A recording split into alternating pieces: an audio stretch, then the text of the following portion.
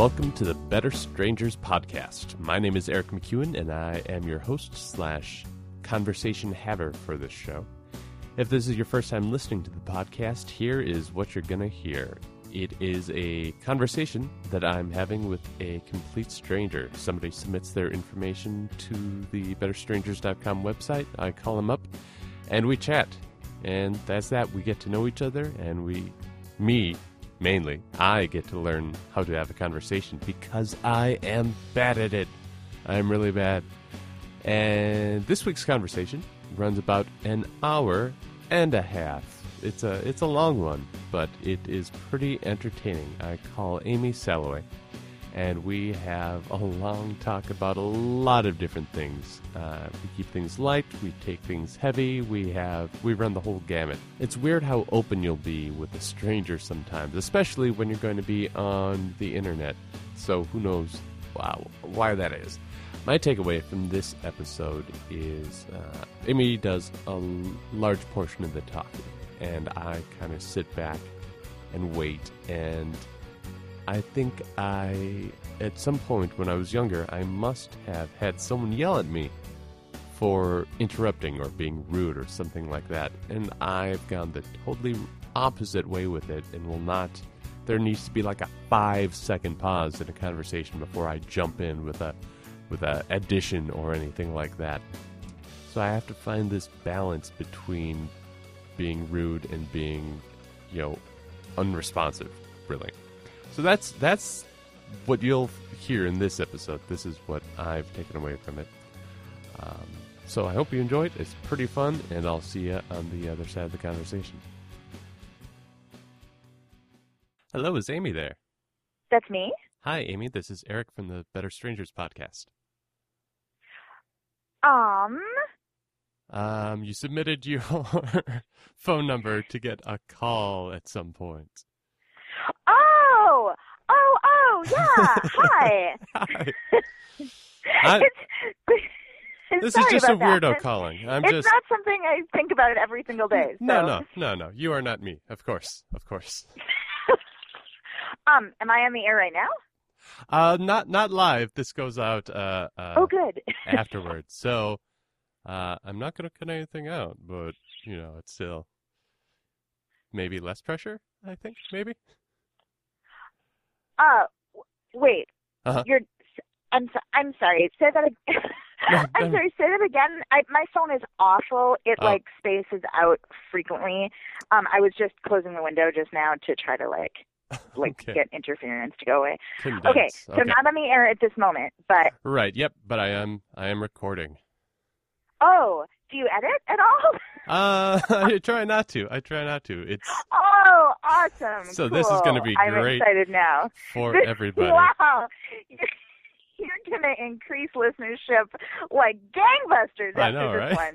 one. Totally. No. Oh, sorry, go ahead. Oh, I'm just going to say. I am trying to just capture like a conversation in all its either awkwardness or normalness or whatever. So that's why everything stays in, no matter how good or bad it is. Wow. Well, if you needed the awkward end of your spectrum filled in, I think we've accomplished that. Yeah. Cool. We've had quite the 2 minutes and 30 seconds so far. Wow. This is better than many dates that I've had. We can make it worse. Do they end around 2 minutes? Is that a normal thing? No. They go on for agonizingly long amounts of time. Usually we've done some, long activity that's inescapable, like a walk around all 3 lakes or something. Can't you hit an eject button after 2? What was that? Can you hit an eject button after 2 lakes and just kind of scram? I exaggerate. I mean, okay. I don't think I've really done that. Fine. But, one lake. One lake. I have done that. Okay. But I also started learning from my experiences of yore, and started, scheduling much shorter interactions. Mm-hmm. But there's always room for awkwardness. Oh yeah. Life is pretty much awkward all the time. Yeah. Oh yeah. Well, we started out with dates. Let's keep going. Oh God! What kinds of things do you usually talk about with your awkward phone interviewees? Well, I try to. It's kind of a get to know you kind of thing. It's just the first conversation that I guess people have together, getting to know you, getting to know me, and back and forth. Okay. So kind of. You are. Mm-hmm. Oh, sorry. I'm terrible. I'm interrupting. Well, I'm also using a computer to call you, so it can be a bit interrupty too. Things might be a little off, but we'll work with it. Yeah. Okay. So all this awkwardness is the computer, we'll say. So this is not you. Blame it on the technology. Right. Yep. Right. You are the Eric who did Stop Talking a couple of weeks ago, right?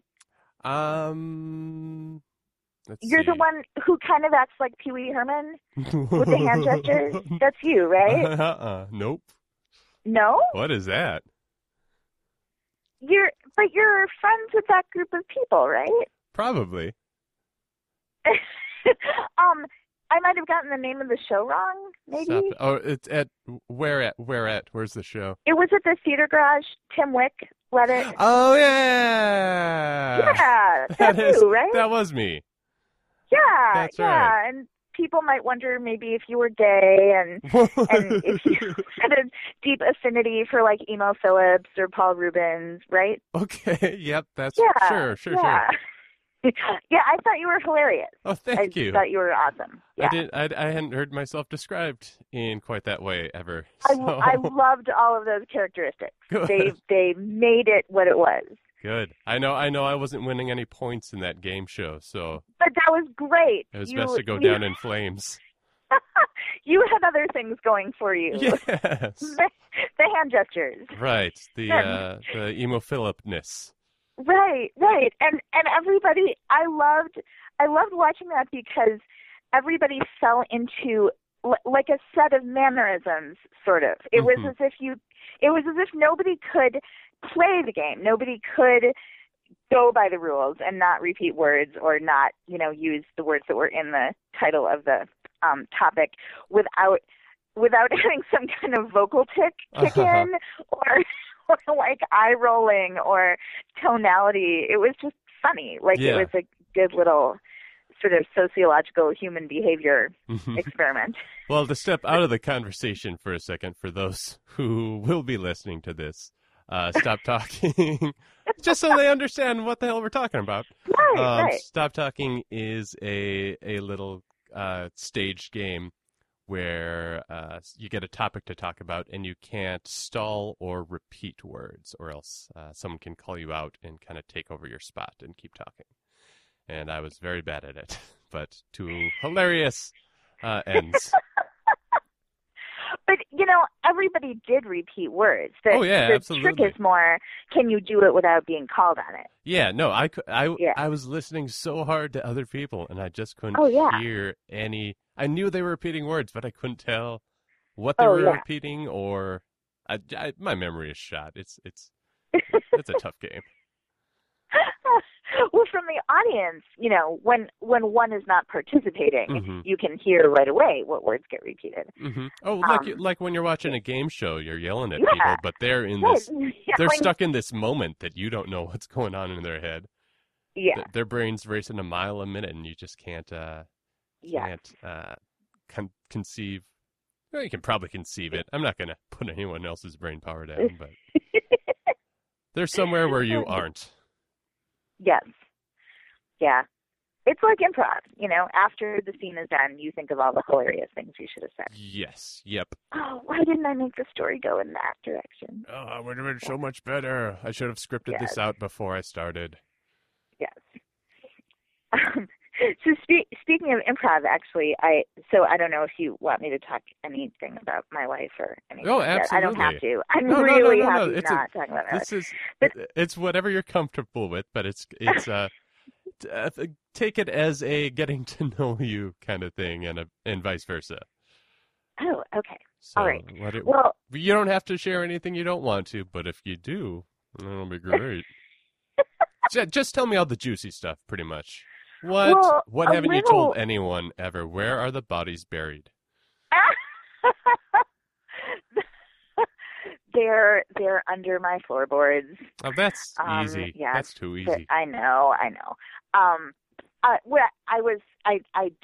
can't remember where the bodies are buried because I was deprogrammed as soon as that happened. Oh, good. So that that's I smart. would not that's be able to access the information. Right. And the chip was, put in my brain, and they punched the code. So I understand. I'll never know. Listen, I've heard it all before. Oh, well, there's a lot of us. Yeah. And we have conventions every year. I just started working a temp job. Oh yeah. What? Yeah. Where at or doing what? Well, whatever. I actually can't say completely. really for government forms of confidentiality, sort of, not exactly. But, okay. It's a phone bank. It's a phone bank that's answering questions about a class action lawsuit. Oh, okay. So there's 12.5 million people who are potentially involved in this class action suit, and we are the phone bank that sits there ready to answer their questions, of which they will probably have many. Okay, so you are there to people who think they are part of this lawsuit or maybe part of this lawsuit They are. They are, people who have absolutely been sent a notice. Okay. That they could be a class member, mm-hmm. a claimant. They could maybe get money because there's this lawsuit. And then eventually we might get calls from people who haven't gotten that letter, who have seen it advertised in the paper. Those ads that say, "Did you buy a tube of toothpaste manufactured by Crest between the dates of December 3rd, 1992? And if so, you may be entitled to reparations." That kind of thing. So it's Crest. It's Crest. You're working for Crest. It's not. You let it slip. It's Crest. No, it's not Crest.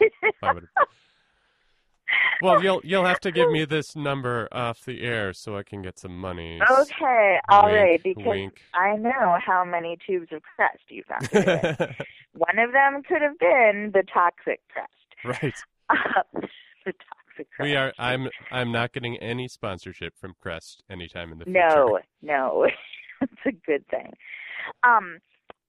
What was I going to say? Let's see, you get the ads in the paper, or? Right. So once those ads are in the paper, then you get the calls from the people who are like, "Hey, I use Crest," and then we check and see if they possibly could be a class member. But for the first round, these are people who have received a notice about this thing. Uh-huh. So I'm in the training stages, and the way they train us is with a script, and you I am seriously training to be one of those people you hate talking to on the phone because they talk like this. Yes, I can answer that question for you. The defendants in this case are Mrs. Mildred Pierce Hansen and Mr. Bob Anderson of Tallahassee, Florida.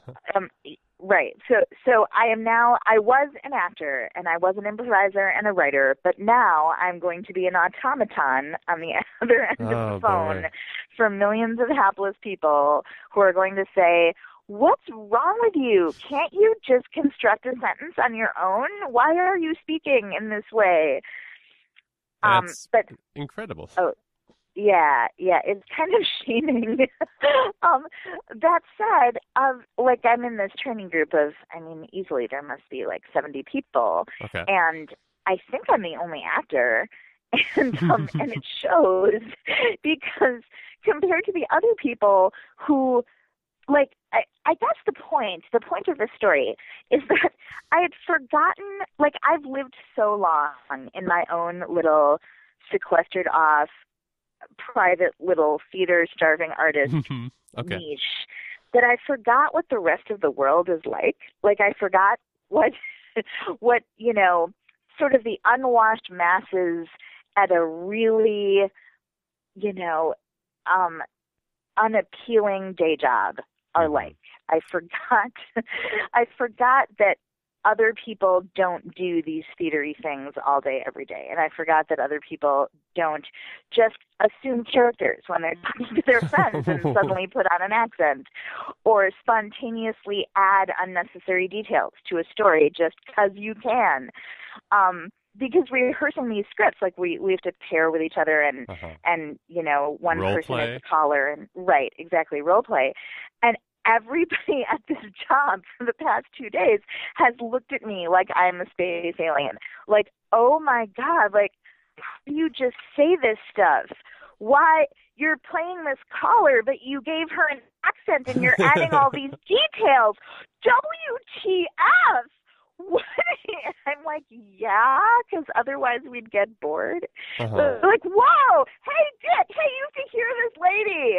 Hey, okay, do that thing again where you play that caller and then she says that thing. Do that again. Oh, it's, boy. Like, oh, boy, oh, boy. Wow. I know. I didn't think it's really a reality check. I mean, I did not get that my life had strayed so far from convention until now, when I'm doing my usual unconventional things, and people are looking at me like, we don't do that around here. There have been so many. What are others? Things that I just never. Oh God! Oh, yoga stretches. Okay. So, you know, you're like sitting in one position for a long time, or I'm standing, you know, leaning against this cubicle for a long time, holding this script. And so I set it down and, you know, like I do a yoga pose or two because my back hurts and I need to stretch. And like all conversation stops and people just stare and they're like, why are you sitting on the floor now? What's the... What are you doing? Why would you do that? You just sat on the floor here. Wow. What's the dress code at this job? Oh my God. I can only wear a fraction of my wardrobe. It's business casual, but I've had to work at constructing outfits in the morning. It is real work. There are many things that have been eliminated. I still haven't figured out what to do about the nose piercing. Okay. Because facial piercings are not allowed. So you also can't wear your Chemical Brothers Got Meth t-shirt either, huh? Totally not. No. Can't wear the combat boots or the arm warmers. I think the pigtails are really questionable, but we're just going to go with it. I know. There are 2 dwarves at this job. Dwarfs? Yeah. Okay. Yeah, little people. Okay. I wasn't sure if you said dwarfs or drawers. Drawers where they keep all the files. The files. Right. There are lots of drawers. Yeah. The 2 drawers. Well, 2 drawers would be kind of interesting too, because that seems like so few. It is. It's not enough. Yeah. Not enough. But anyway, 2 dwarves. Yeah. Both women. Okay. And is that the proper terminology? Yep, okay. It is. Dwarf or little people. Midget is pejorative. Yeah. Yep. And so part of the dress code is no shorts. One of the little people talks a lot. Her name is Barbara. And I was looking at her pants and I was like, this is a conundrum. I think those are shorts, but they're not shorts on you. Did you bring that up? Did you raise your hand? I didn't. Okay. No. Because if they let the shorts slide by on Barbara, then they might let the nose piercing slide by on me. So I am creating, I'm trying to just create an even playing field by not rocking the boat. Now, would you have to put your piercings in at night for fear of closing up? I can't even get my nose ring out. I have no seems like a different problem.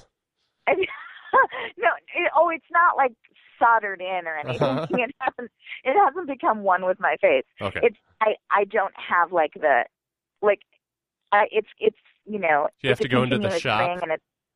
I would have to go back to St. Sabrina's and have them do it, and it costs money. You have to pay for a piercing change, and or jewelry change they call it. Right. And I just if I tried to bend the ring, I would ruin it. I would never be able to get it back together. Okay. So there's a woman who has I don't even know what you would call this piercing. You know how there's names for all of them, like, Traeger and backwards helix I and think the only Aquarius. piercing I know is the Prince Albert. Yes, right. And there's a reverse Prince Albert and Christina, and they have names for all of these. Madison, I think that's the one in the middle of your bottom lip. I am learning a lot today. Yeah. I used to live in Seattle, and you just don't find people who aren't pierced. I mean, grandmas are pierced in Seattle. Wow. Your psychiatrist is pierced. I mean, and tattooed. So, yeah. And not always in places that you can see. But you're trying to cite precedents here with another person at the office who has a piercing? Oh, right. So there's a girl who has she has her cheekbones pierced. There's probably, like I said, a name for it, but yeah. So if you think of a human face, and if you think of where, like, the outer ends of your eyes are, if you just drew a little line downwards to where your cheekbone sticks out, the part of Johnny Depp's face that you could slice cheese with. And I have. And oh my God, you are my new hero. Sharp cheddar, right? Oh, you got sharp cheddar sliced on Johnny's cheekbone. Oh, I wish. Oh, not my current God. Johnny though. He's got to pick his career off the ground for a second. Oh, I don't know. I think he can do no wrong in my eyes. Never. Yeah. So she's got her cheekbones. She has her both cheekbones of them? pierced. Or just one? Yeah. No, both of them. Okay. They're little sticky outy diamonds. Like little Christmas ornaments sitting on the tree of her face. How big? How big are these Small. piercings? Okay. They're small. They're the size of smaller than a red hot. Like studs? Yeah. Okay. Yep. Very sparkly. And I think, they do those like implants. I mean, they're not rings, so they're just a stud sticking out of your face. So to get them there, they must have had to do all kinds of complex, painful threading from, I'm touching I'm trying to figure out, no, I can't even figure out how you would do that. What orifice you would have to go into to get that to stay. But I don't know how she would get those out. Mm-hmm. So if again, the precedent, if she gets to have her cheekbones pierced and maintained through the duration of this temp job, then I'm hoping that I know is okay. Yeah, all right. And that sounds like a good plan, by the way. Yeah. But okay, I don't know. We're temps, Yeah, this temp job, do they have you in a established office, so you're like part of a fuller office building, or are you like set up in a temporary warehouse specifically for this case? That's an excellent question, Bob. Thank you. We're in what looks like a call center. Okay. And I get the impression that the company that we're doing this for has projects like this cyclically. Mm-hmm. That, I'm sure they own that call center, and I'm sure that they can hold whatever activities they want there. Phone festivals and computer screen orgies. That's what I was thinking. Yeah, like all offices do. But I think they get cases like this. I think one of their things that they administer is they get these class action lawsuits. I think they probably get things like product recalls or follow-ups on various new things that have been released. I don't know, feedback sessions or telemarketing or what do you call market research? Okay.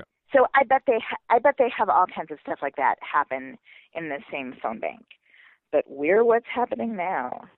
It's very spare. It looks just like Office Space, the movie. Yeah. It looks like a cubicle farm. Oh, I work in a cubicle farm. Don't you worry. Oh, I've got this all. Good. in my head daily. But I can wear jeans. Oh, that's nice. Right. Yeah. Okay, so I've been at this job for 2.5 days. 2.5 and I am days. I'm already thinking, again, like it's been a long time since I've been in this environment. How do people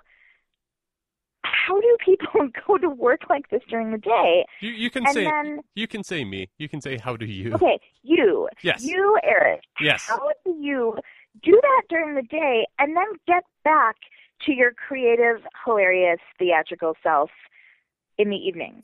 Like, how do you bring that person back full force and have the energy to invest in the real you, the authentic you, after you have spent an entire day conforming to the world that pays you?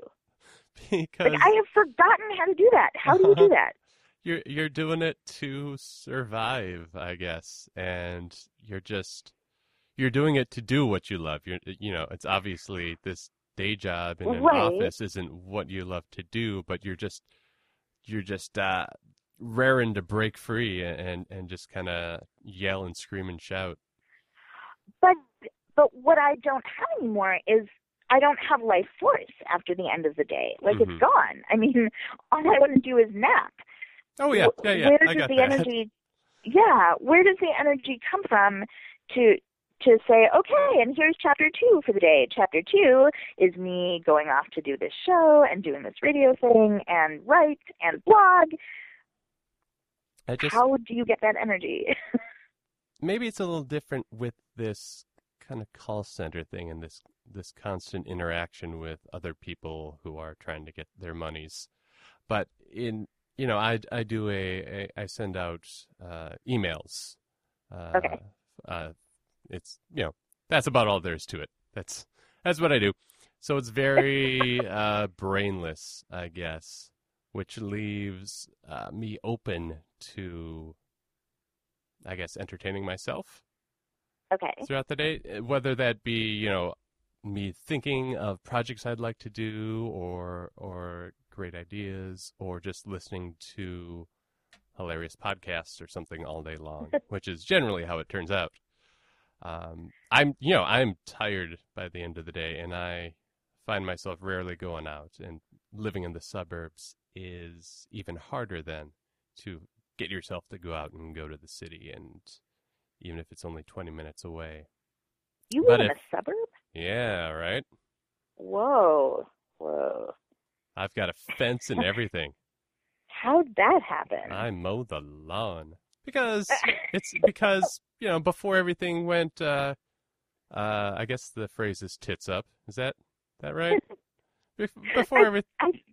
Yeah. Yeah. Before all that happened, it seemed like a good idea to own a property.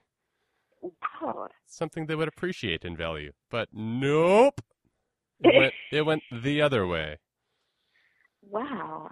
But a suburb. I mean, owning a house in Longfellow would be one thing. Mm-hmm. But a suburb. Yeah. Well, it was a nice size for what we could get.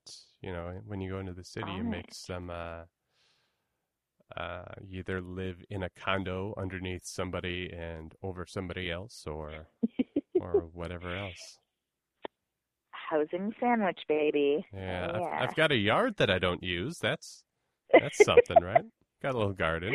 Yes. Oh. Oh, that's adorable. Oh, I haven't even seen it, and I'm cooing over it. Oh, baby tomatoes. Yeah, I I do the day job so I can do stuff like this. So I can do the podcast or the other podcast or the shows, or because improv doesn't really pay so well. It's not something you make a living off of. Okay, but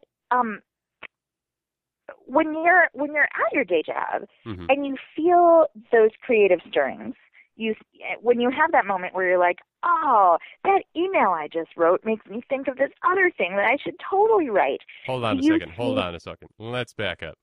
I do not write the emails. That would be a modicum of creativity. That would be at least some ounce of creativity in this day job. I just send out what other people tell me to. It is even less creative than you God. thought. Right. Whew, I was worried for a moment that someone actually trusted you to say something. Exactly. Right. Okay. Well, maybe you're sending these emails, but you get the germ of an idea. Are you able to pursue that germ right then and there and jot it down? Or would that get you in trouble and you just have to save it in your internal back burner? No, I can take a moment and jot down the idea. Okay. So it's okay. a fairly open. It's a nice place to work. Okay. It's obviously not, oh, I love this so much and this is my dream of dreams. Okay. I have been working there almost 10 years. Whoa. Right? You must be older than I think you are. All right. How old do you think I am? Like way young. I was thinking like 26. Okay. No, I'm 31. You're 31? Yep. Oh, that's still young. Yeah.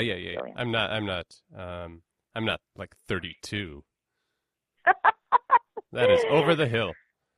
Totally. I won't even look at people who are 32. Mm-hmm. I don't trust people over 32. No. It is a number that's divisible by a lot of other even numbers, though, which is kind of nice.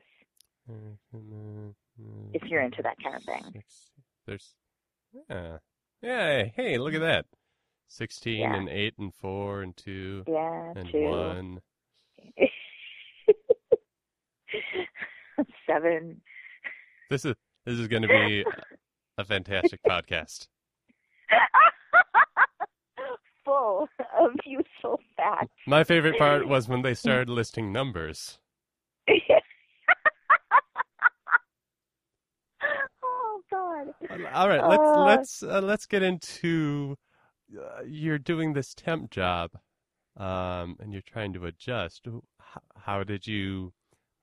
I mean, I'm sure this isn't like the happiest story in the world, but how did you end up having to take this temp job and not doing the acting or the things that you love?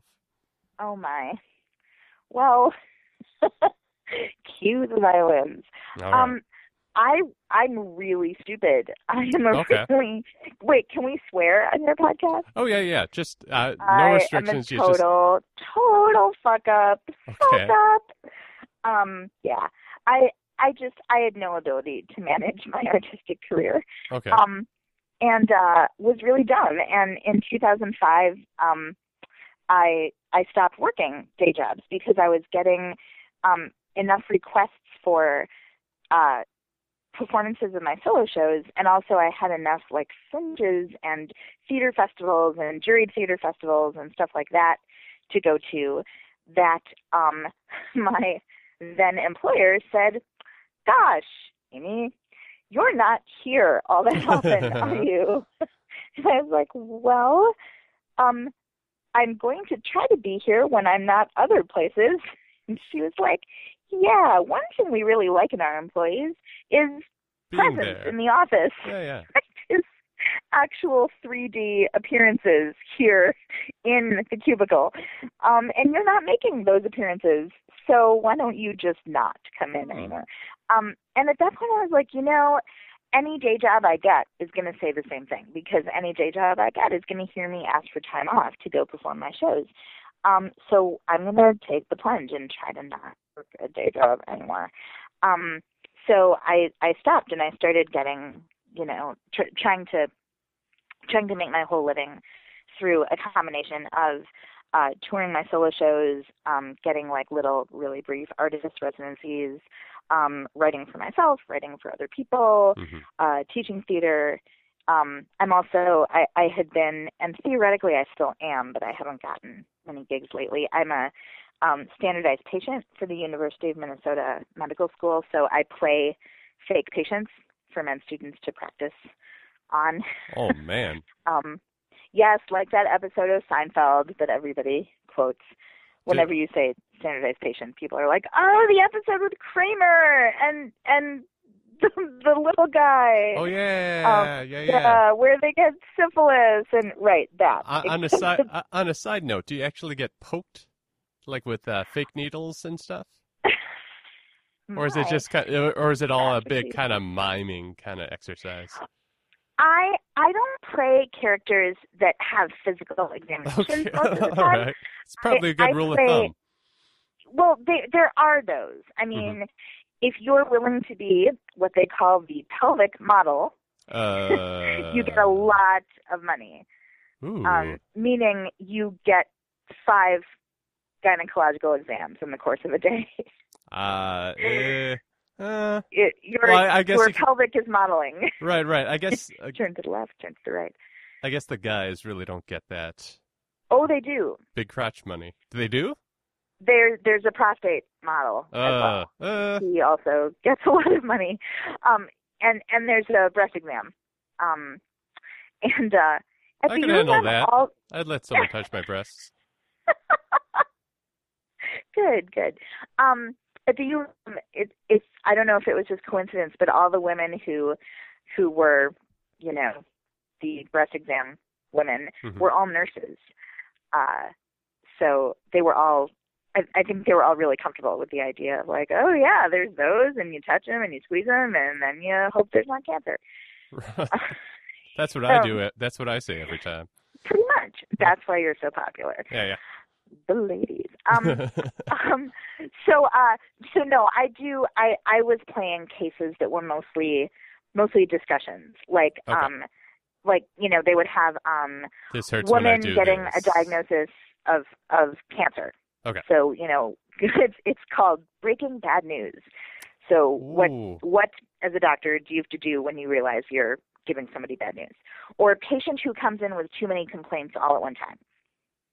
Or patient who gets belligerent, or woman having a bipolar episode. Wow, this sounds incredible. Yeah. It's so fun. This is something I've never even thought of before. Oh my God, I love this work so much because I love issue-oriented theater. I love sustained improv, like good Renaissance Festival acting, like where you have to sustain the same improvised character for 8 hours. Yeah. And that's basically what this is.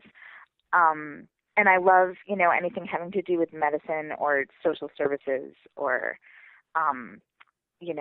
psychology and sociology and the interaction between mind and body and health. So all of those factors together are in this work, and it's really awesome. The sad thing is that the med school cut way, way back on their use of standardized patients this past year to try to save money. So I haven't gotten any of that in a long time. So winding back to your original question, yes.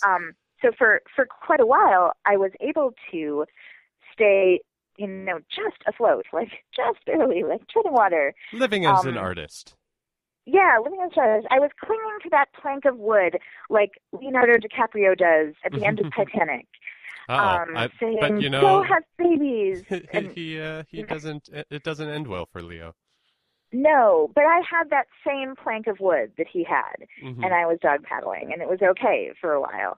And then, the economy started going downhill, and just like the story of the ant and the grasshopper, my theater friends all started getting part-time jobs and not signing up for so many fringe festivals and saying things like, yeah, things are getting bad. I think I'm gonna set the solo shows aside for a while and go get my certification in graphic design or go get certified in massage therapy so that I can work when there's no other work.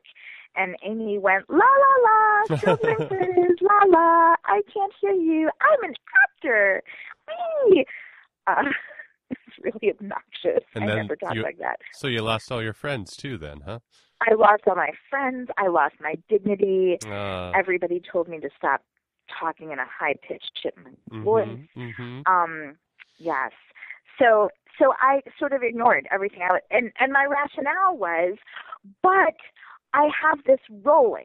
I finally got the ball rolling. I am making contacts. I am going to places where I see the same people over and over, and they've come to know me, and I'm building an audience base, and now I'm getting several gigs at one time. Instead of going to a location and just doing the Fringe, now I'm doing the Fringe and staying a weekend after to do a show at Temple Beth Israel or whatever.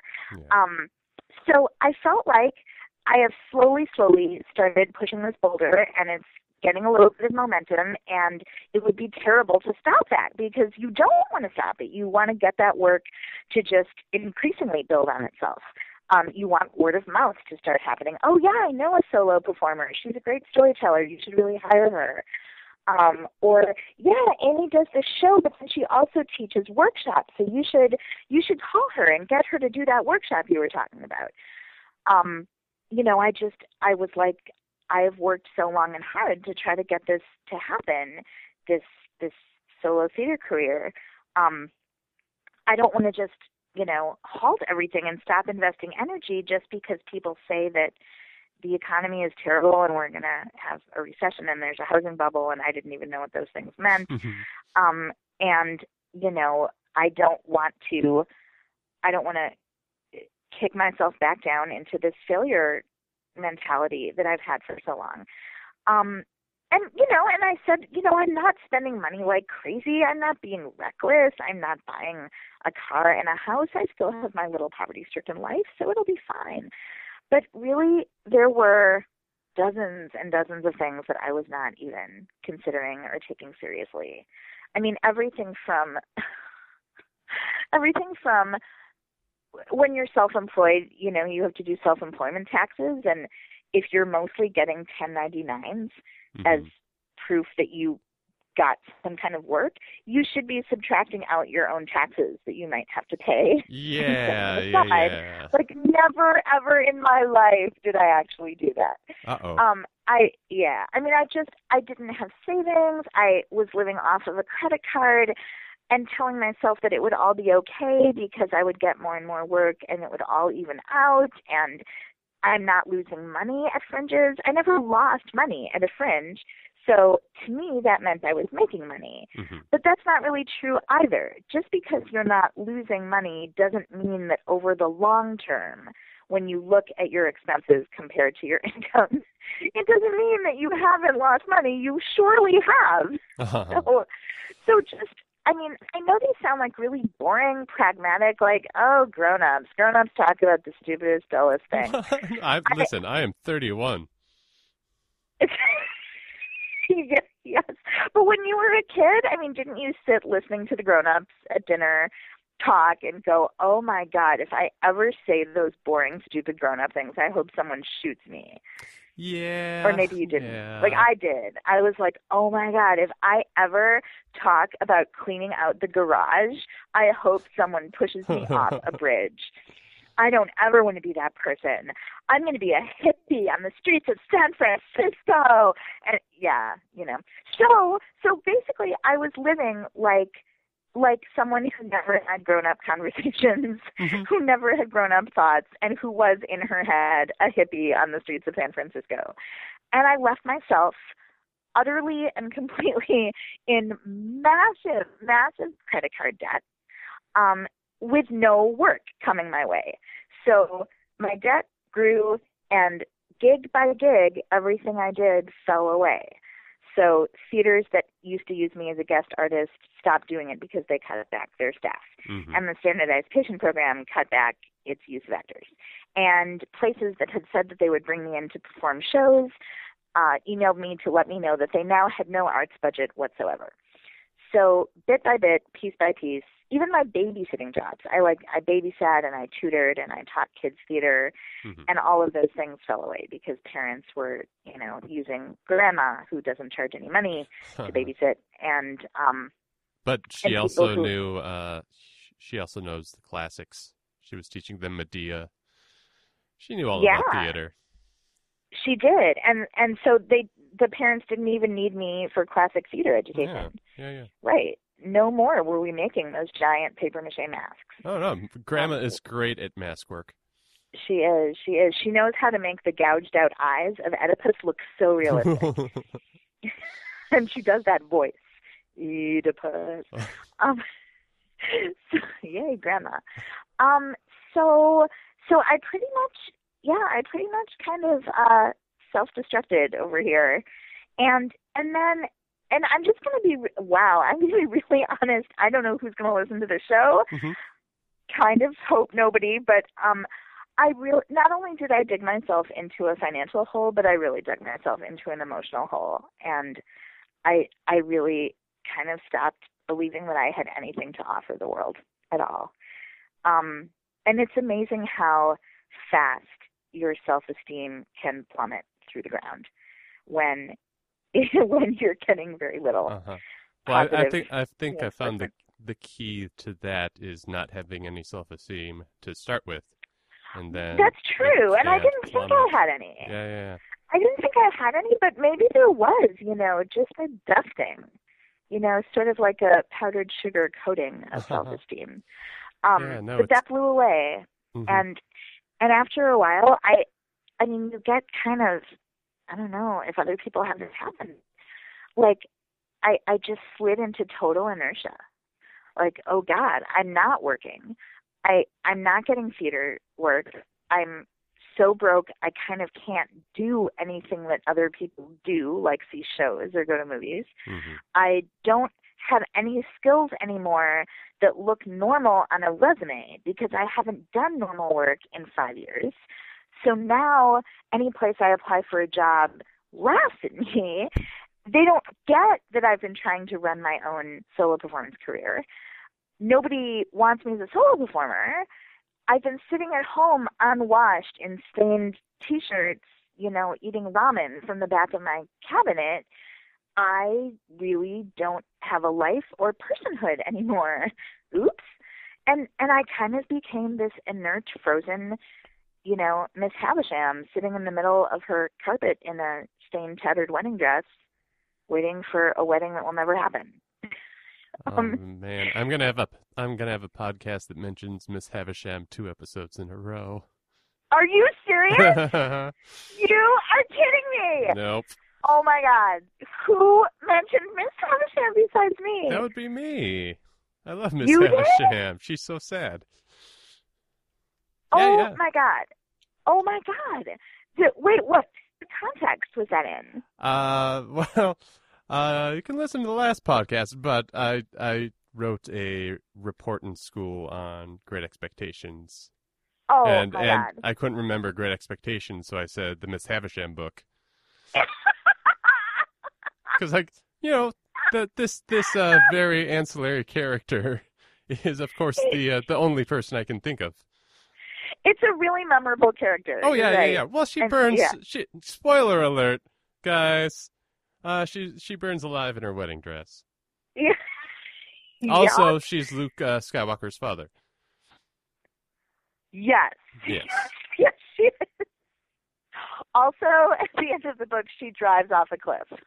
Holding the hand of another Miss Havisham. Yes. Holding hands. Because it's freedom. Yeah. They don't have to be put down by Brad Pitt anymore. No.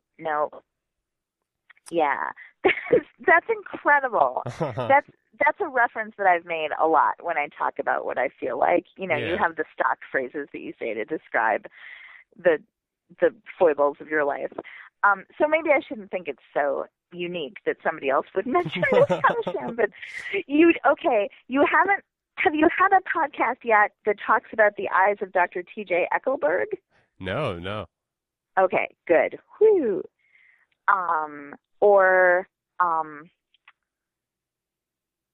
Don't say sex world. Don't say sex world. No. Have you had a podcast where anybody used the phrase, "It's not like I'm going to boil the bunny"? Let's see. No. Okay. No. All right. I think you're good. Okay. You've redeemed yourself there. Right. I haven't really made those references though, but I was just curious. Okay. No, good. Okay. Good try. Right. One from literature, one from film. Okay. So all right, back to sadness. Right, back to Havisham. So I've spent I will just confess a lot of time being really depressed, and I've just really lost. The great irony is that my whole goal was to not lose momentum, and I have lost momentum completely, 300%. You couldn't find momentum in this apartment if you used a magnifying glass. Ew. So only very recently was I like, okay, Amy, honestly, this can't go on anymore. You have got to something. I don't care if you're a janitor. I don't care if you are, sorting poker chips into all the various shades of red. You have got to get a job of some kind and just freaking get a move on with your life.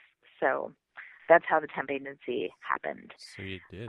And that was you just started 2.5 days ago. I had worked another temp job? I exaggerate a little tiny Okay. bit in that I had one before that, and Okay. All right. I teach community ed, and So I'm not catching you on just the new Amy. There have been small vestiges of Amy that have popped up here and there. Okay. I still do Rockstar Storytellers, and I still do a gig like every 2 months. Somebody will request something that I have in my repertoire. And I teach community ed, and I do tutor sometimes, and I do babysit sometimes. And I have a couple like lasting childcare gigs, and I've, it's a patchwork quilt. I will do whatever comes along. Yeah, well, that's that's an artist's life, really. You're doing living from gig to gig, in between making money, doing stuff you don't like. Yeah, and I don't hate these jobs at all. I mean, I don't, and I don't hate the temp work either. It's perfectly fine.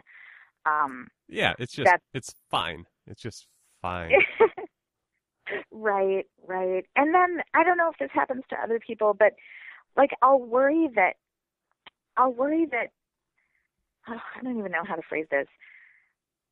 So, this is sounding way too therapeutic.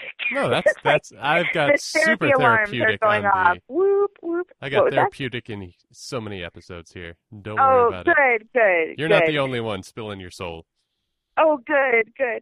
I'll worry that people can tell that I'm beaten down. Like, I worry that, how in movies and stuff, characters will turn to each other and say, Joe, look at poor Al. The spark's just gone out of him. The life's gone from his eyes, Al. What can we do? He's our friend, damn it. Like, I don't know what show that was. What movies are you watching? I don't know. If that was like Grumpy Old Men or what, but I worry that people look at me and they're like, oh, poor Amy. She's just made out of cardboard these days. Remember when she actually, whatever. Like, I worry that people can tell, like, and I think you're thinking of a mix of It's a Wonderful Life, where the angels are talking about George Bailey, and also that anti-drugs ad where that girl is melted on the couch. Yeah, I think you're mixing those up. Maybe. The image in my head just now of all the crazy things was, which is not really an image that matches what I was talking about. I was thinking about Rudolph in the Rankin Bass, Rudolph the Red-Nosed Reindeer cartoon, when he puts the black glob of soot over his nose so it won't blow, so that he can, go out with Celeste. Right. Is that her name? Yeah. Sure. The lady deer. The doe. Yeah. The doe. Lady the doe, deer. Right. Who what an idiot. Cute. Yeah. She thinks I'm cute. Right. So people, it's not that I put a glob of soot over my nose. It's that, like, I acquired that glob of soot. And that becomes a vicious cycle. So I worry that if I'm not looking radiant and charismatic, if I am not that radiant, charismatic person, then I won't get that. Then my theater career won't rejuvenate because I won't be the person who is worthy of and available for a radiant theater career. But it's hard to get the radiant back when you don't have the moments of hope that generate that. So it becomes a vicious cycle. Yeah. Well, listen, I know we're just meeting for the first time on this podcast, so I can't say anything about your talent. or anything about your or acting ability or all of that. So I can go there, or I'm sure it'll bounce back. But there is, I mean, you can't expect to be on all the time. It's just not Right. not it sounds like you're showing a little more not humanity. That's not the right word. You're looking less like a robot the more you enter the corporate culture. But I know for myself, I used to think I went on stage to get away from the from the everyday life, from the person who I am. But then I figured out that, well, the on-stage person is me. So, I mean, right. Even though it's not coming out all the time and every day, I'm just doing what I have to do to get by. I'm still that person when I want to be and when I need to be. And it does feel like it goes away. It feels like if you don't have that creative outlet, it's just kind of starving in there, but it's absolutely still there. It's definitely in there. I think that's true. And it's hard to if it doesn't show itself, it's hard to. I haven't lost anyone close to me, but when people talk about forgetting, maybe this is just in the movies. I think we all relate to life through movies we've watched and have not experienced. But when people say that they're beginning to forget somebody else's face, if you don't see your own, face, it seems like, wow, this has taken a twist. It seems like that person has died. That inner happy, sparkling person. Joe. Shucks. We must save George Bailey. But no, you just it's in there. It's in there, and that I've got to believe that for myself. But right. I think certainly knowing you these long 50 minutes that I have, that the same would be true for you. Right. I think we get a lot of messages, especially in this economy, in this downtime where, everything is depressed and repressed and oppressed and compressed. And listen, Jesse Jackson, you settle down there. Does he say that? He just rhymes word after word after word. I totally didn't mean to do that. No, that's all right. But in this state, we get a lot of messages about, envisioning your future and your success and talking to yourself and the positive and the secret, if you visualize it will nonsense. Come true. And, right. And, oh, God, I mean, I have so many friends, no offense to any friends who might be listening who are these people, because I have a feeling that, Listen, I work in theater, too. I think The Secret and all that is nonsense, but surely the more liberal of the minded, I guess. Yes. And there are those people who are like, Amy, you are talking to yourself. Listen to the words you're saying. You are constructing your own reality. If you say that you have low self-esteem, then you do. If you tell yourself, I am working the job that I love right now, then Amy, you are working the job you love right now. And I'm like, what if I tell myself, fuck you, would I be... I'm not really much for that whole you can heal your life, Louise Hay's secret visualizing the neuro-linguistic programming molecules zooming through your head and heart. Wait, you don't believe quantum physics cures everything? I haven't seen What the Bleep Do We Know. Everybody tells me I have to watch it. Maybe after I see that, I will believe in quantum physics.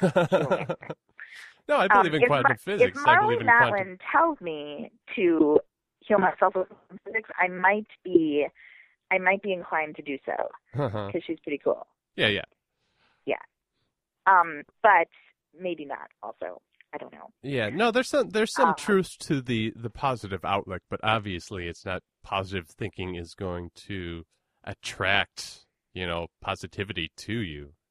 I mean, there's truth to putting on a pleasant attitude.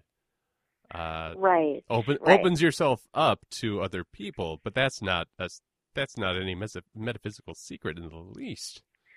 Right. But in this day and age, and in that culture where those kinds of self-healing methods are very, very popular, for me, like, I feel like in a lot of ways they've just beaten me down more. Like, now I worry, oh God, people can tell that I am not visualizing success. And you need to stop hanging out with those assholes. It's not like I think about this all the time. I really don't. But if anyone is thinking that about you, you need to drop them like a bad habit. Yes. Oh man, Amy does not look like she is in a positive way. Let's not talk to her, but talk about her. I've had that happen multiple times. What? I have. I have had friends break up with me for not thinking the right thoughts. I really, really have. I can think of 3 times offhand without even trying. What? Yeah, I have. Hold on. Thinking the wrong thoughts or having a different opinion? Because thinking the wrong thoughts is more of a Minority Report kind of going to get you before you even do it. I just really quick, I had a friend kick me out of her house. Okay. We were roommates. I was renting a room in her house, and she made me move out because she told me that I was ruining her feng shui. Well, she said, that's a little crazy. Well, it happened. No, I'm not doubting your story. I'm saying you probably weren't in the wrong there. I was so negative that I was leaving clouds of negativity in her home. They were gathering in the corners. You got to warn me before you say something like that, and I won't be drinking at the same time. I almost spit up all over my microphone. She said that she had worked really hard to eliminate all of the clouds of negativity in her home before I had gotten there. She had been through something traumatic, and her fiance broke off their marriage and moved out. Did this have anything to do with her craziness? No. It had a lot to do with his. But she was very intent on recreating her home as a safe and sacred space. And I moved in, and I was also going through a lot of stuff. And she said, Amy, I can't take the trail of negativity that you're leaving in my home. And, it's in every room. Like, I've thought about asking you to just not be in certain rooms so at least they would stay clear. But, that's not really fair to you. So I need you to go. So I had to move myself and my feng shui out of her home. Couldn't you just stick some burning sage in your ass crack so it kind of clears the room as you pass through? Puff, puff, puff. Look, I'm doing it. I'm getting rid of it. Look at that. Hey, smoke rings. The story is actually, it's funnier even than all of that. Like, there are more details even than that make it even more absurd. So there was that. I had a friend who had gotten really, I'm scared to talk about this because I swear, like, the chances of somebody knowing who I'm talking about are, well, you don't have to say anything you don't want to. I mean, that's okay. It's fine. It's no biggie. So I had a friend because actually this friend is having a wonderful life and it's probably far more wonderful than mine. So what should she care? But she got really into a sort of neurolinguistic called Avatar. It's called what? Avatar? Called Avatar. Yeah, it existed long before the movie. And it's like a psychological version of Amway. Pretty much. It's like it's like a pyramid structured, psychology cult, with different levels that you ascend to, and it uses the same kinds of, healing your life, secret visualizing and believing that visualizing creates your reality, kinds of, programming tools. So this friend got really, really, really into that and started really disliking my conversational style and my thoughts and my sentence patterns.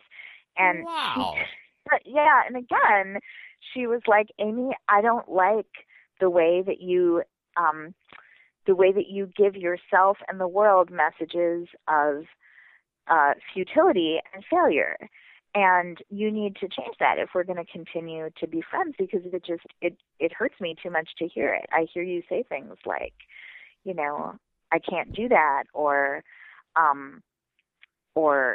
don't remember, or and she would just, these are not good examples that make sense, but she would dissect. So talking to her was an exercise in futility, because I couldn't get through a sentence before she would stop me and say, I know that you want to tell me your story, but I just need to dissect what you said for a moment. I want you to really hear what you just said and process how, on a cellular level, you are taking in the words that you said. Our words are our reality, Amy. So when you say, I will never meet a man who actually thinks I'm attractive, guess what you're manifesting, Amy? You are never going to meet a man who thinks you're attractive. You just made it come true. There you go. It's true now. See, look what you did. You're very powerful, Amy.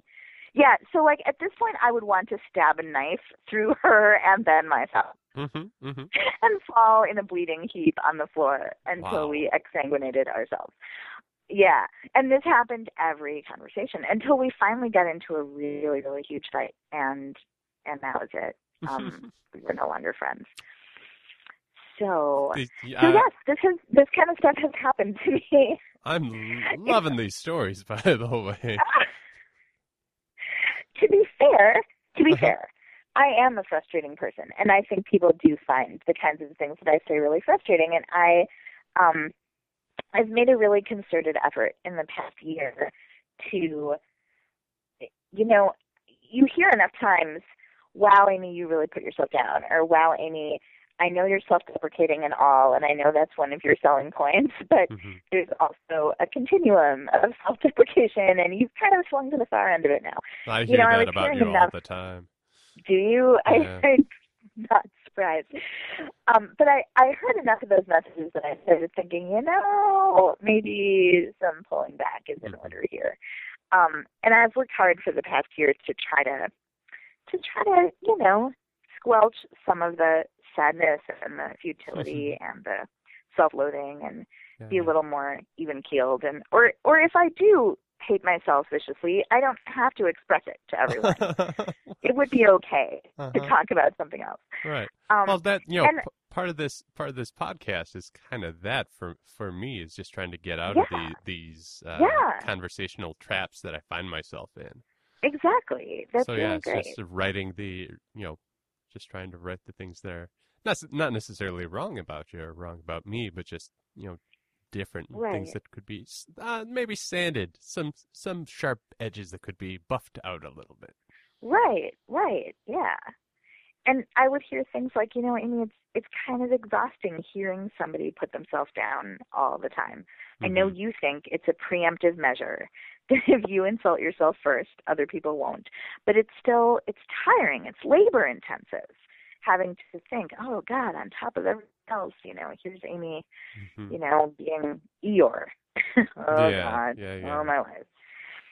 So I try really hard to be a little more empowered and self-confident. And for a while that was really working. And then a couple months ago, something else really awful happened, and it sort of reactivated all of my terrible, exhaustive habits. Boy, oh boy.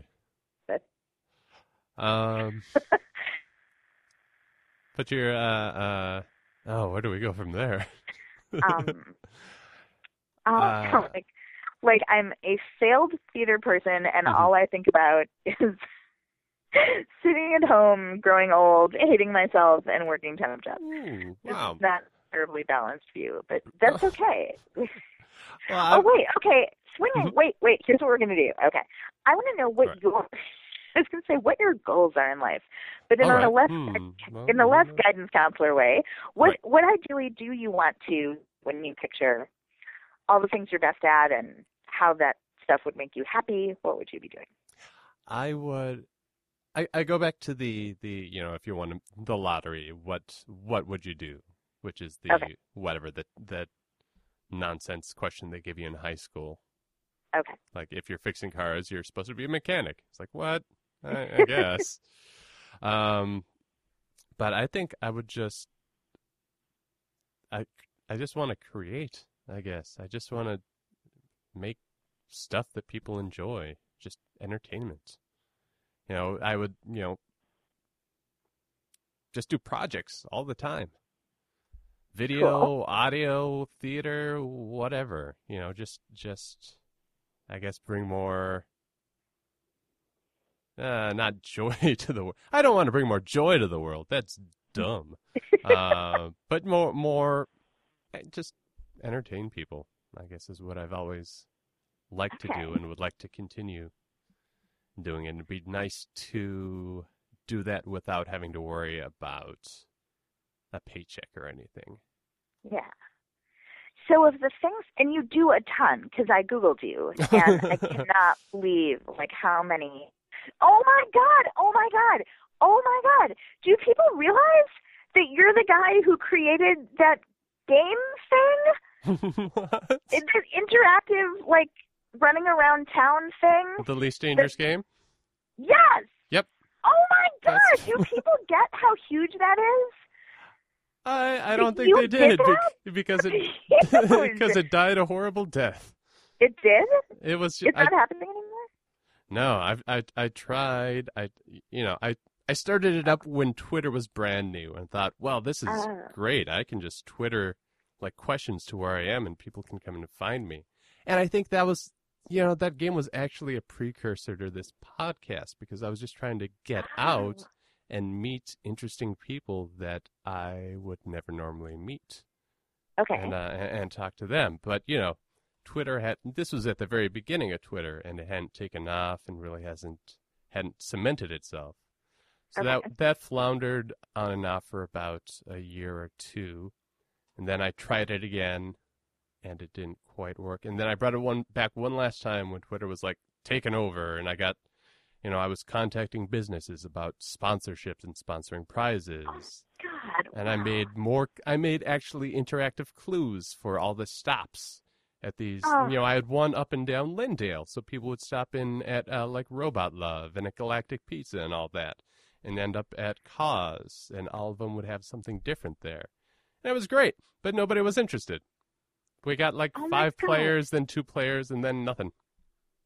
Oh, my gosh. Because I heard about it everywhere, and I was like, wow, how do people in the city, just think up this stuff and then make it happen? Which is how I feel about the Works Progress people, too, Shania and Colin and Andy Sturdivant. They create these amazing events.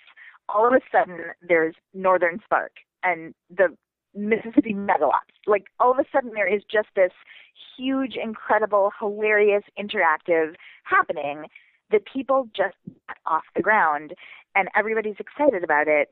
And I'm like, I can't even wash a dish. These people are making these amazing games. And that's how I felt about, and I didn't do the Most Dangerous Game, but I heard about it everywhere. I was like, who did this? This is so listen, cool. That's Least Dangerous Game. Least Dangerous Game, sorry. I'm bad at things like that, at remembering titles. Yeah. No, that's fine. That's fine. Yeah, no, you just need to get that little bug in your brain that won't let you stop until you've done something. Because if I think of something that's a really cool idea, I let it sit, and all right, if this is really good, I won't be able to stop thinking about it, and then I'll come back to it and do it, and usually, like this or like that, or what are the 1,200 other projects that I've done. Yeah, your photos of toys sitting on top of food or food sitting on top of toys. Or you do so much, and then you do these live appearances, and you're funny, and people know who you are, and that's huge to me. I mean, that to me looks like not just a rich life filled with entertainment, but of passion and energy and radiance and charisma, where you're sharing the parts of yourself that are most you. And that's ideally, in my best moments, that's how I felt. But they're fleeting moments. They go by so fast. To the naked eye, they, look like a tiny speck that, like a firefly. Yeah. Or what doesn't? What doesn't in time? Well, it looks like you've done a lot. I mean, that's pretty great. Yeah. Well, I keep trying.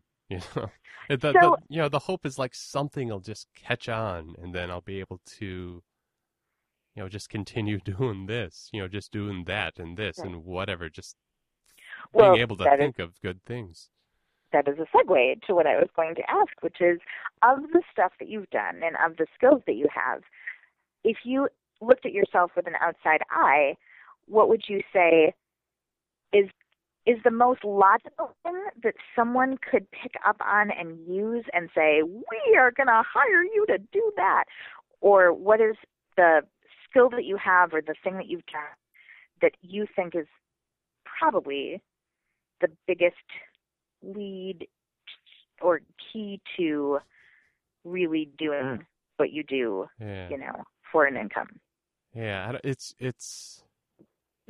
the part that's so frustrating, is it because it seems like it's just, creativity, and it's not a faucet. It's not something that I turn on or off to create these projects. They just come as little sparks every so often. And I'm like, by random, either while I'm driving or they come while I'm driving or in the shower, either one of those two places. So if I did that all the time, I'd probably be puking out ideas. But just, it's hard. It seems like it'd be extremely hard to get a job where you would have to be that on all the time, as far as creativity goes. Right. So just being someone who comes up with ideas, because that's, obviously I do that. And I like the attention. I enjoy attention. Listen, when I worked at Comedy Sports, and then I went to see, what was that movie? What was with Dirk Diggler and Heather Graham and Boogie Nights? Anchorman? Oh, okay. Boogie Nights. I saw that at Harmar, and someone recognized me from Comedy Sports, and that was like 10 years ago. I was like, yes! So, all right, I'm watching Boogie Nights, so that's kind of weird that they're talking to me now, but that's still pretty cool. Cool. So there's no one, fantasy job that you have that secretly you're like, if only somebody would hire me for exactly that, I could do that. Kind of the way I was like, I could be a standardized patient all day long. There's not one thing where you would say, I could make these podcast episodes all day long, or I could balance action figures on the heads of bunnies all day long. Well, I like the idea that being a patient there could be a dream job that you could do for the rest of your life. But I would love to be it'd be great to improvise as a source of constant income, or be an actor, or theater, movies, TV, or whatever. Just being, we're all kind of damaged artists. We all need some approval from somewhere for some reason, all the time. Yeah. So whatever feeds that itch, that'd be just fine. Well, not anything, but I could go on a murderous rampage and get lots of attention, but that is the wrong way to do it. Wrong way. No, you don't want that attention. Mm-mm. No. What are you doing on Sunday? Sunday, I'm going to be out of town. Oh, okay. Because I have something that you should do that fits in so well with this podcast and with your goal to start supplanting your awkwardness with non-awkwardness. What's the exact opposite of awkwardness? Grace? Flow? There's a word for it. There's definitely a word for it. If you're not awkward, All right. you are Hold on. graceful. Okay. You are... We are going to look up on the internet. Panache, finesse. You are a smooth talker. You are... I think you're looking at the same website. I'm not looking at anything. You're looking up antonyms, huh? Obsequious? Unimpaired. I'm uninjured. Unimpaired. Thick. Wait, no. I'm angular and bulky. That's not right. Somebody who is both angular and bulky would be... Who would that be? That's interesting. Kind of like angular and bulky. Let's go shy. Maybe shy will come up with some better words. Extroverted. There we go. Extroverted. Ding, ding, ding. So you can be awkward and extroverted at the same time. I, in fact, am both of those. I'm an aquavert. Oh, hey, an antonym for shy is unshy. Unshy. So keep that in your utility belt. All right. Utility belt. If you're not shy, you are loud, outgoing, gregarious, extroverted. Again, I don't have the computer in front of me. I love words. I really do. I'm so bummed that I missed the Scripps B a couple days ago. Oh, yeah. Damn it. Well, you'll have to get it in the reruns. Yes. What? I don't even know what the winning word was. Oh, sad. I have to look it up. That's I'll just watch Spellbound again. Yeah, where that kid asks if he sounds like a musical robot.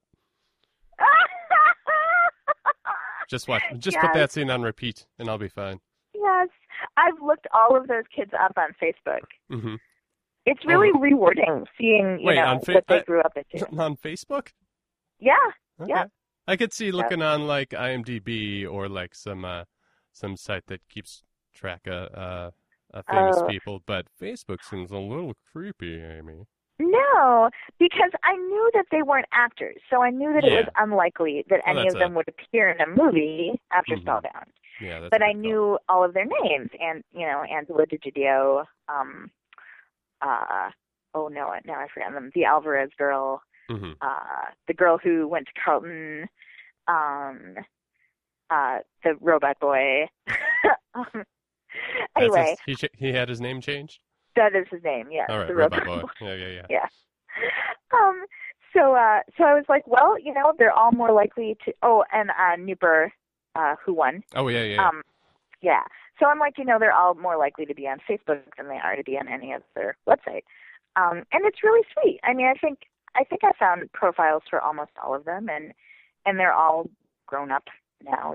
They're in their early 20s and are either in grad school or post grad school. And nice. Yeah, it's really sweet. They're good people. I talk like we're friends, like we're like this. Me and the Spellbound kids. When I saw them for tea last Sunday, they were right. We went to brunch. They were taking their wives to the Hamptons. Doing really well. Sandwiches and yeah. just old times. Algernon. Nooper still talks about Logorrhea. Yeah, and it was rewarding to see that the totally Aspergian robot boy is really popular and has friends, and people think he's funny, and it is good. What I was going to say was if you weren't going out of town on Sunday, something that I do that is not entirely unlike this podcast is I do something called the Advice People. Okay.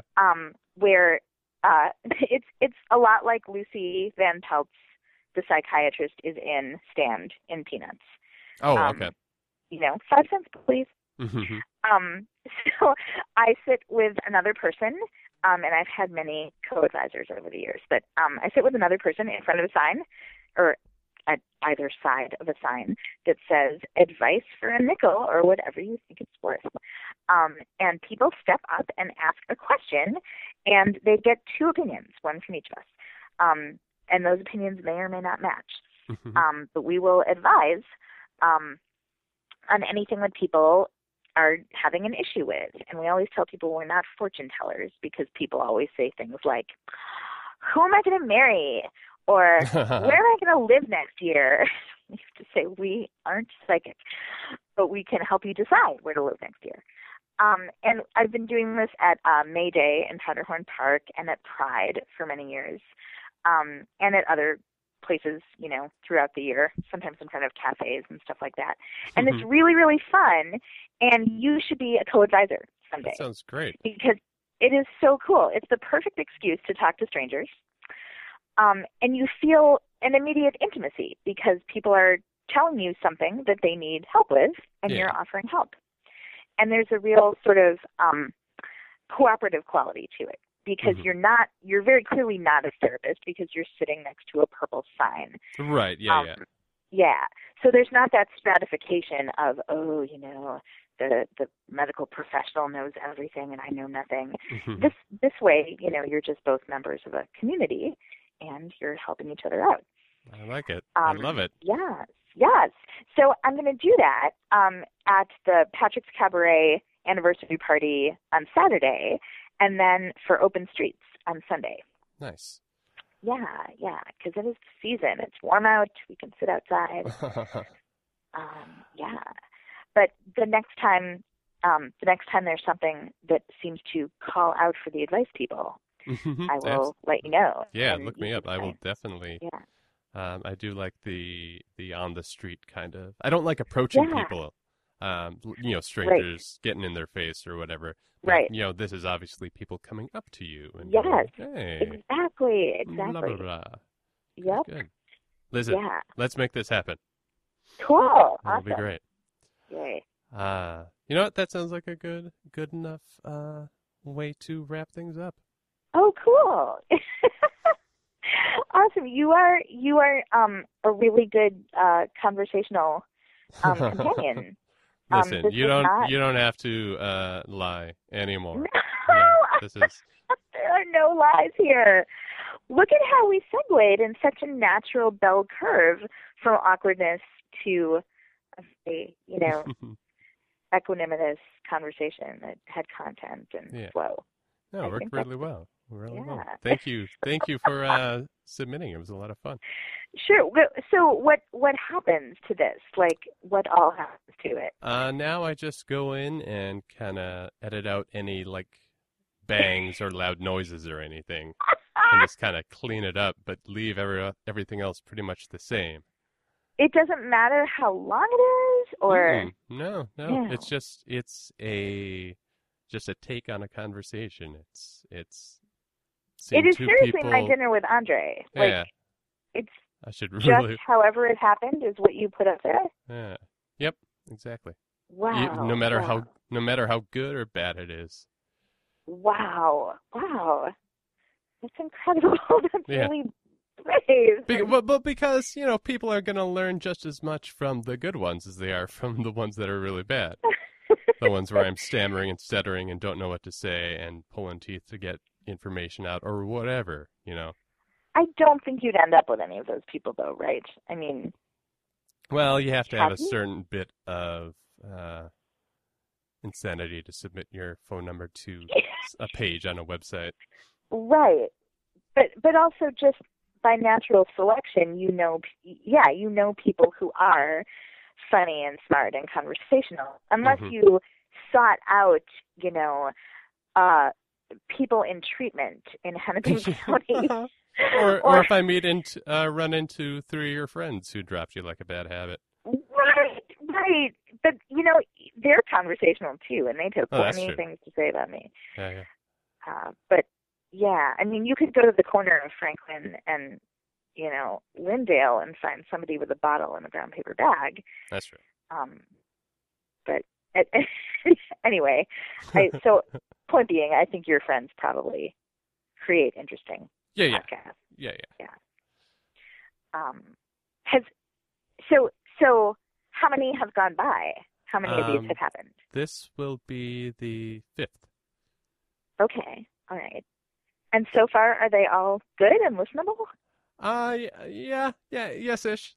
There's rough patches in all of them. There's definitely awkwardness, and I'll just pretend that people are enjoying it like they do the British Office. Just these long, awkward, like, oh God, just say something, Eric, and quit saying right so much all the time.